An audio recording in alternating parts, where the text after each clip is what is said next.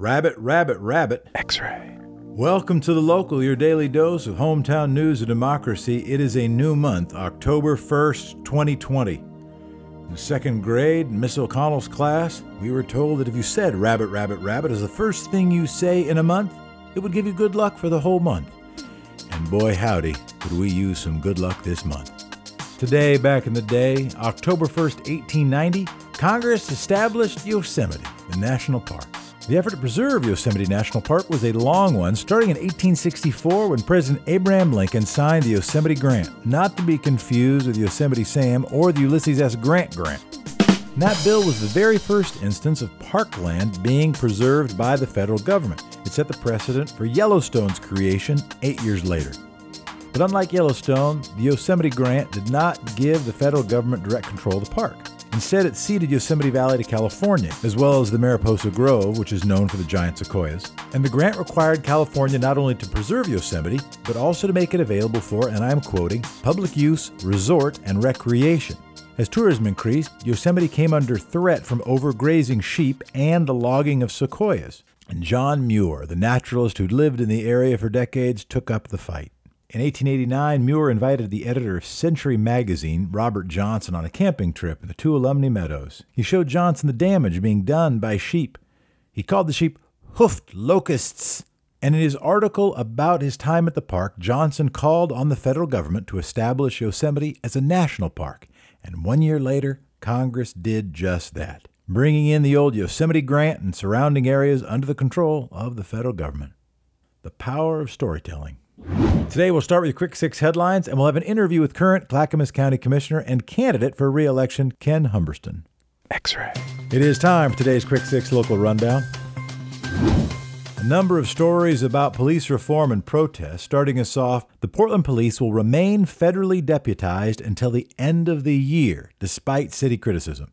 56 police officers, 22 sheriff's deputies were federally deputized last Saturday in anticipation of violence at a far-right rally. Deputizing local police officers lets federal prosecutors charge anyone the officer arrests with federal crimes. Federal charges often come with harsher penalties. They also mean the Multnomah County DA doesn't get to decide whether or not to prosecute. Mayor Ted Wheeler and City Attorney Tracy Reeve asked the U.S. Attorney General to revoke that federal deputization, but Bill Barr has rejected the city's request. Statements from the AG's office and the Oregon State Police emphasize that federal deputation holds protesters accountable. No comment from the Attorney General about how the Attorney General's office wants to hold police officers accountable. In other news, for those who watched the presidential debate, if we can call it that, Donald Trump mentioned he had the support from, and I am quoting, the Portland sheriff. Now, Portland doesn't have a sheriff. Sheriffs are things that counties have. Without too much comment upon whether or not a president should know that, here's the comment, a president should know that. Portland is in a county, that's Multnomah, and Multnomah County does have a sheriff. That sheriff is Mike Reese.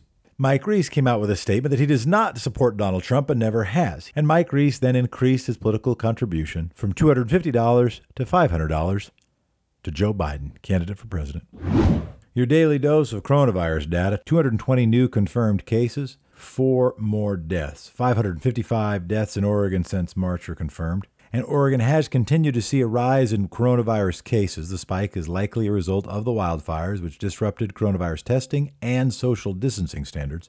And the FEMA Lost Wages Program has begun to pay out. The program provides $300 to Oregonians who are unemployed from July 26th through September 5th. These bonuses in your unemployment checks are designed to make up for the time in between major stimulus packages. Those who qualify get an extra $300 a week in their unemployment check for 3 weeks. There's no cutoff date to apply if you haven't already. In Washington, there have been a total of 87,042 coronavirus cases and 2,124 deaths from the virus. Powell's Books is named a new CEO amidst a slow pandemic recovery. The new CEO is a veteran business consultant named Patrick Bassett. Emily Powell is stepping down as CEO, although she will remain owner and president. Emily Powell said she wanted somebody with more management experience who could help the business adapt to the pandemic. Bassett is a Portland native, was a finance executive and a business consultant in Boston before moving back to Oregon in 2019. He was an advisor for Powell's for several months before being promoted to CEO. He's going to be focusing on making a clearer and more accessible website for the bookstore. Most of Powell's business is done online these days. Its Beaverton store is fully operational, while the downtown location is partially open. And in local election news, Commissioner Joanne Hardesty has endorsed Chloe Eudaly. Incumbent Chloe Eudaly is in a tight race against challenger Mingus Mapps. While she came in a narrow first during the primary, a significant majority of primary voters voted for one of her challengers, either Sam Adams or Mingus Mapps. Eudaly and Hardesty have clashed in the past. Eudaly pushed for bigger cuts to the police budget earlier this summer, and Hardesty wanted more moderate changes. But Hardesty also praised Eudaly's housing and transportation policies. Here's Joanne Hardesty's quote, "Commissioner Eudaly and I haven't always agreed on every policy position. However, our values are closely aligned." Meanwhile, Ted Wheeler has personally loaned his mayoral campaign $150,000. This summer, Mayor Wheeler raised almost no money for his re-election campaign, leaving him well behind opponent Sarah Iannarone. So Wheeler used $150,000 of his own wealth to finance his campaign. Wheeler is the heir to a pretty significant timber fortune. Iannarone's campaign manager has said this violates a 2018 campaign finance limit. That law lets candidates loan only $5,000 to themselves. Whether that limit is currently in effect, though, is unclear. That said, this year Wheeler's campaign has been cited by the city's election office 13 times. Portland has halted a project to address earthquake safety. There are about 1,600 brick and stone buildings in Portland that will not hold up against an earthquake. This is an important problem. The Cascadia subduction zone is overdue for a major earthquake. This was taught to many Oregonians by a New York publication a few years ago. This was taught to students of Geology 101 at the University of Oregon over the last 30 years. And on Wednesday, the Portland City Council agreed to disband a work group tasked with updating the safety of those buildings. Amidst the pandemic and economic crisis, protests, and wildfires, the city wanted to focus time and funds on other projects. We've interviewed folks who are owners of those buildings who expressed their concern they didn't have anywhere close to the money to do any needed retrofits. The work group already had marked vulnerable buildings with placards announcing their dangers. Previously, the group was working towards retrofitting those unreinforced buildings. And this work group was the last city-sponsored effort to address the building's seismic vulnerabilities. Everybody knock on wood. 2020 has sucked. Let us not have it be the year that we have a huge earthquake. And don't tempt fate by saying next year is going to be better. Find joy in the day-to-day. Find joy where you can find joy. We will get through this. And some somewhat more fun news. 2 local film festivals begin tonight. The POW Film Festival seeks to amplify the voices of women and non-binary directors. It will virtually showcase full-length and short films. The money it makes this year will benefit the Clinton Street Theater, a Southeast Portland landmark. You can find out more information at powfilmfest.com. Also, the Portland International Film Festival begins tonight. 10 films presented, as well as talks and happy hours with local and international filmmakers. These films will also be screened virtually and at a Southwest Portland drive-in. More information at nwfilm.org. Enjoy the movies, folks. That is today's Quick 6 Local Rundown. X-Ray. Now we have an interview with Ken Humberston, a member of the Clackamas County Commission. Ken talks about the recent fires, the impact they've had on Clackamas County, and how they are coping. He also gives us background on how he got into politics and gives us a look behind the curtain of what it's like working in local government. Ken discusses the biggest difference between he and his opponent on the November ballot, Mark Shull. Commissioner Humberston also addresses the biggest priorities for him heading into the next term, why he hopes people will vote for him. Here's Ken Humberston speaking with X-Ray's Jefferson Smith. Joining us now is Ken Humberston. Ken, how you doing? Fine, Jefferson. How are you this morning? I'm doing okay. So first of all, Clackamas County, you all have been ravaged by fires, at least some portions of the county. You know better than I. What have been the impact of the wildfires on Clackamas County? Well, obviously, it's been very difficult. We've had a lot of people who have lost their homes in our rural areas. But what we've also seen is an incredible outpouring of support from around the county and incredible volunteerism by our citizens in the rural areas to help one another. What have been some of the biggest parts? Explain sort of the fires and how you've had to deal with that.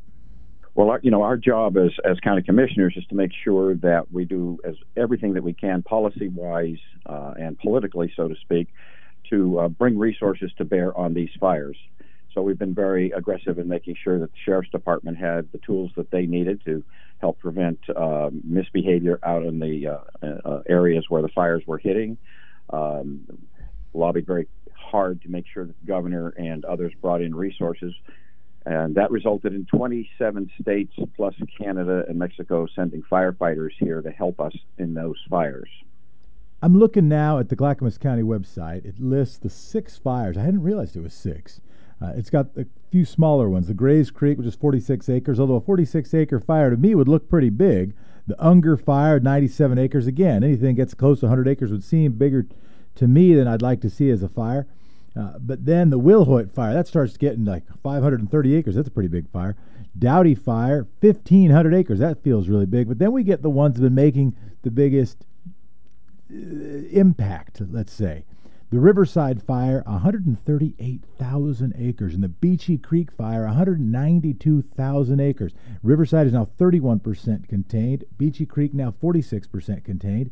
Ken, have you ever seen anything like this? Absolutely, I have. I was a firefighter as a probation officer, taking hand crews out on wildland fires in Southern California at one time. I was also a volunteer firefighter. In fact, when I first moved into a rural area in Southern California, we had a 250,000-acre fire that burned from Mount Laguna to the outskirts of San Diego County. Well, yeah, California doesn't rain like Oregon. Have you ever seen anything like this in Oregon? In Oregon, no.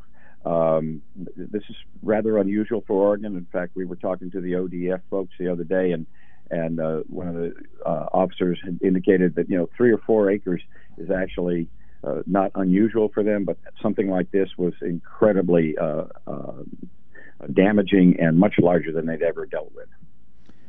It seemed more about the county's role. I recognize that the fire department doesn't run through the county in Clackamas County. It doesn't in most counties. But what ends up being your all's role? The county itself? Yeah. Or yours personally. Maybe you went and grabbed a hose and started hosing things down. No, we stay out of the way, quite frankly. Generally speaking, it's up to the professionals to do the work. Well, as I said earlier, what we do try to do is make sure they have the resources at their disposal to get the work done. Sometimes that's difficult. I can tell you that the ODF region, which includes Multnomah County rural areas, Clackamas County rural areas, part of Lynn County and Marion County, 600,000 acres of land, and they had about 8 pieces of engine equipment to service that whole area. So bringing in resources from outside the area was critical, and that's how we try to help, make sure they have the resources they need to do the job. One of your constituents from Clackamas County was staying in our house because they received an evacuation alert and they had to leave their own house, and they were headed to a shelter, and I got texted by a friend. Anyway, they ended up staying in the place we have yet to move into. I have to imagine there's a lot of those stories you know. Anybody in your life who was impacted by this directly? Absolutely. The mayor of Malala and the mayor of Estacada are both friends of mine. They had to evacuate, and the mayor of Estacada did an incredible job of helping his people get out. I actually had to evacuate at one point myself. The signal bled over to an area, Zone 2 area that I was in, but we thought we had to go, so we did. We were very lucky we were able to return home a few hours later after checking the maps and realizing that it didn't apply to us. But, I have some friends that definitely had to evacuate their homes. And, of course, we had citizens in both those communities lose their homes. Is it waking anybody up? One of the things that's been remarkable to me is, again, how much our cognitive dissonance, how much our set points and how we see the world impact on how we interpret events. So somebody who is not a big believer in climate change, and it's hard for me to say that's a thing you believe in or not believe in, it's science, but we'll say, oh, well, what's really going on here is we should have been cutting down all the trees. If we'd cut down all the trees, then we wouldn't have any fires. You get a liberal looks at it and says, well, this show what's happening now is we always have fires in the summer, but now the fires are so much worse because everything's so much drier because of climate change. You seeing anybody wake up, or is it impacting anybody's actions or way they understand the world or how we have to interact with it? I can't speak for how everybody else looks at it. What I can say is that there have been issues in forest management that have helped cause these problems, and I'll give you a perfect example of it. The federal government funds forestry management programs, but unfortunately did not fund firefighting. And so what would happen is what's known as fire borrowing, where the Forest Service would end up having to take the money for fire management and use it for firefighting. That did get changed just recently by the federal government, and so now the Federal Forest Service should be able to start actually managing their forests more effectively, which can include thinning and other sources of fire or types of fire management, and still have funds for actual firefighting when that does occur. And of course, thinning in the area where you have the urban-rural interface would be extremely helpful, because that's where you get the most damage to people's homes. Let's talk about your race. Let's talk about what's happening now in Clackamas County and what you're doing. Again, we're talking to Ken Humberston. He's a member of the Clackamas County Commission. What are you most proud of over the last several years? How long have you been serving in the County Commission? I have served coming up on 4 years. This is my first term. Finishing your first term. We had a chance to talk in your first term. What are some of the things you're proudest of during that time? Well, one thing in particular that had been on the drawing board but really hadn't been able to get off the ground is a veterans village that we built. We have over 20 small units at a facility in the unincorporated area of Clackamas County where homeless veterans can come and get back on their feet. We've been able to move 22 veterans from the village into permanent supported housing in Clackamas County. Help them get benefits, get social services, mental health care, etc., some even getting jobs and more education. And we have about 20 to 22 veterans currently housed in that facility. So that is one that I'm particularly proud of. We've set a goal of 2,000 new housing units for low-income housing, and we have approximately 800 units in the making as we speak. So we're obviously very happy about that. A personal project of mine is to expand internet service to all our rural areas. We have too many areas where they don't have high-speed internet, so our broadband service is expanding and helping people get high-speed internet. How do you do that? What's the best path? I know that in other countries, we have fallen behind both in cell service and in internet coverage in this country relative to other first world countries, if I can use that phrase. And one of the biggest differences in, let's say, Northern Europe and other countries, they apply significant government investment. They don't just leave it all to AT&T to do. Here we've left it to corporations, and corporations have decided to lay that wire where it's more profitable, where there's higher concentrations of paying customers. And that tends to be, you tend to get some neighborhoods, and that's true in areas of East Portland, that get worse service, and certainly in rural areas. What's your plan to boost broadband? Is it try to subsidize those companies, or is it some other move? Well, it's a combination of things. My view is that if we can partner with companies with our in-ground fiber that the county actually owns, then I'm more than willing to partner. I certainly don't want to see companies go out of business and lose their employees. But if a company can't do it or won't do it, then I think the county should do it, and we are working on moving in that direction. Our business plan is going to be worked on to do that part of it. But what we are seeing as a result of COVID, it's an unfortunate positive side effect of the COVID situation, is companies are beginning to recognize the importance of it. And I had a call coming through. I'm sorry. Companies are beginning to recognize the importance of it for education, for business purposes, et cetera. And I think that there'll be more partnerships going forward, and we will be able to get this program off the ground successfully. So what I think I heard you just say is that companies have been slow to do it. Now maybe they're picking it up a little bit because so many are relying so much on the internet that maybe they'd even be able to get, it might even be worth it to start streaming to the more rural areas, because heck, people are on Netflix all the time. But also, if they are not, and because they are not, you already have cable in the ground, and that's right. lots of places have cable, but they're only using it for really limited, like already have fiber laid in the ground, but they're only using it for really limited purposes, right? Like maybe a little bit in education, maybe a little bit in healthcare or emergencies. Do I have that correct? To some degree. Let me give you an example. We provide the actual cable to 270 government agencies, buildings, et cetera. That's right. It's for the public agencies. Yeah, keep going. Yep. And that's saving the taxpayer about $1.5 million a year in costs that would have gone to private companies. Yeah. But and to give you a perfect example of how effective it can be, Colton School District needed high-speed internet for their school.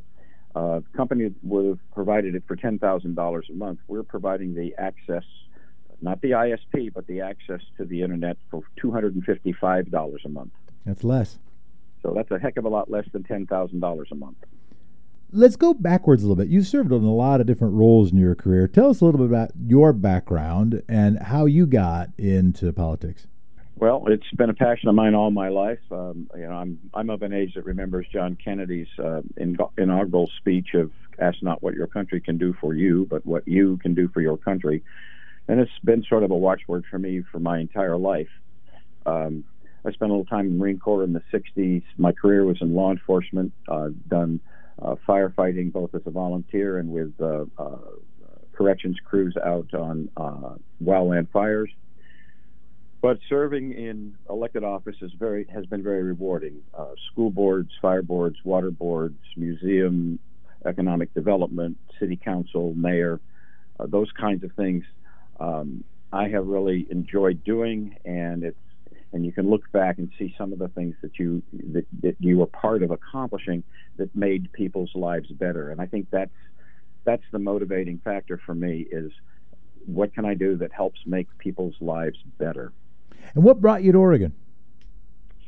A combination of factors. We traveled did a lot of motorcycle traveling, and Oregon was one of the places that we did that and fell in love with the state. Were you in the movie Wild Hogs? I have a vision of you with like John Travolta and Martin Lawrence and Tim and William H. Macy just like rolling on your Wild Hogs. Do I have that about right? Not quite like that. Maybe I'm confusing you with Tim Allen. My apologies. My wife and I really enjoyed it and did it for many, many years. My brother moved up here 30-odd years ago or more. So after I retired, we decided that we were going to relocate north. And about 10 years after that, we ended up right here in Clackamas County and fell in love with this county. I think this is probably where they'll throw dirt in my face, as the saying goes. Your race was almost decided during the May primary. It just barely went to a runoff when your votes dropped, I think, just below 50%. What was happening in your head as the results came in that night? Well, obviously, it's disappointing. You're on tenterhooks, of course, when you're watching the numbers, and of course, anybody that runs for office looks at those numbers and wonders, how's it going to go at the end of the day? It was disappointing, obviously. But I believe that if you want the job, you need to be willing to work for the job. It didn't quite work out at the primary, so I've been working very hard to connect with voters, and hopefully they will see that I've worked hard on their behalf as a Clackamas County Commissioner and give me a second term. And also talk to us about the politics of Clackamas County. I mean, I know that that it is the one of the three metro area counties that has received the most sort of conservative financial investment to try to impact Clackamas County politics. That's had an impact on votes, for instance, to support or oppose public transit, etc. How have you witnessed, and how would you just characterize right now the political dynamics in the county? Clackamas County is probably a microcosm of the whole state. We have some highly urbanized areas, and we have some very, very rural areas. My job as a county commissioner is to reach across those invisible lines and be able to talk to people regardless of their political persuasion. The real job of local government is to provide the services that are the most important to the citizens. So it's get out there and get the roads paved. It's put the sheriff on the street and get the crooks off the street. Open your parks. Provide the basic social services that people like our veterans often need. do those really simple, direct, hands-on kinds of services. Those are non-ideological. As a result, I'm able to have conversations with people across the political spectrum because I don't go down the rabbit hole of pure ideology. That just doesn't get things done. You have to be pragmatic, and at local government, that's what you're dealing with, pragmatic problems. One of the pragmatic problems that you point out on your website that obviously has important intersection with values and what you might call ideology is homelessness. People without having a chance to know where they're going to call their bed that night and don't have a place to shower and therefore have a harder time finding a job so they can afford a home. What are your priorities to address that issue in the coming term? Well, obviously, we're working on the low-income housing end of the spectrum with the building community and the government funds. There's most people that are homeless want a home, they need a place to live, they want to work. There are, of course, a contingent of people out there that no matter what you do, they don't. And there's not a lot that I worry about when it comes to that. But I do look at the ones that really do need and want the help and are willing. They need a hand up, not just a hand out, I guess would be the way to phrase it, to use an old saying. And I think we have an obligation to help those folks. And so what resources we do have available, I believe in using to help the people who want to help themselves. I also know that making sure and doing everything that you can to help people have a family wage job so they can support themselves is part of our job. So recruiting businesses into Clackamas County that'll have family wage jobs and supporting our local businesses that can afford to pay family wage jobs is an important part of our job also. Yeah, no, our deceased matriarch worked in Clackamas County and worked with the Children's Division in the county. And historically, actually, Clackamas County has invested more than Washington County in services like homeless services. What's the biggest difference between you and your opponent on the November ballot, Mark Schull? You know, that's a hard question to answer because I have not seen a lot of proposals from Mr. Schull and what he wants to do. I have only seen a little bit of his commentary on social media, and it was clear to me that he doesn't know how local government actually functions. We are a policy-making body at the board level. We don't get to direct staff to do things. We set the general direction for the county and, of course, monitor the budget and make sure that we are fiscally sound. But we have a system where you have a general manager who runs the county on behalf of the board and follows the policies. And so I'm not sure that my opponent understands how the system actually works. And it works that way because that is the charter that the voters have given the county, and that's how they want it run. Well, we will, of course, invite Mark Schull to join us if Mark Schull wants to be joined. Anything I should have asked you that I didn't? Ken, what's the biggest priority for you heading into the next term? What's the biggest reason you're hoping people will vote for you other than the fact that you'd like to keep the gig? Well, there's still work to be done. I want to make sure that the high-speed internet project moves forward and is on solid financial ground. We have a company coming in that is going to be processing cross-laminated timber in Estacada, providing family wage jobs. I believe that Clackamas County should be if you will, a hub for cross-laminated timber, which would be an industry that would help our rural communities and reinvigorate an aspect of the timber industry that I think is an appropriate one.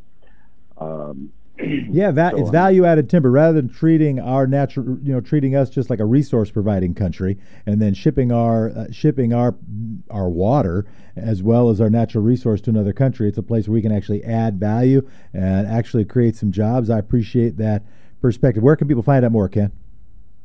Well, they certainly can go to my website at votekenh4ccc.com. My phone number is there. Anybody wants to ask me questions, they're absolutely welcome to do so. I would like to finish that one thought about cross-laminated timber. Yep. That is the only building product we have that is a sustainable and renewable resource. And we have a lot of timber in Clackamas County, and we have the best harvesting techniques of any county in the state. We're one of the few with our own forester, so we do it right, and we do it sustainably, and we do it with environmental sensitivity. So that is an important initiative that I hope to follow through on. Ken Humberston, County Commissioner, run for election. Thank you so much for taking the time, sir. Thanks for having me, Jefferson, and have a good day. Thank you to Commissioner Humberston for joining The Local, and thank you for listening to The Local, your hometown in about 30 minutes. Thanks for subscribing and giving your 5-star review, and thank you, Democracy. Talk to you tomorrow. X-Ray.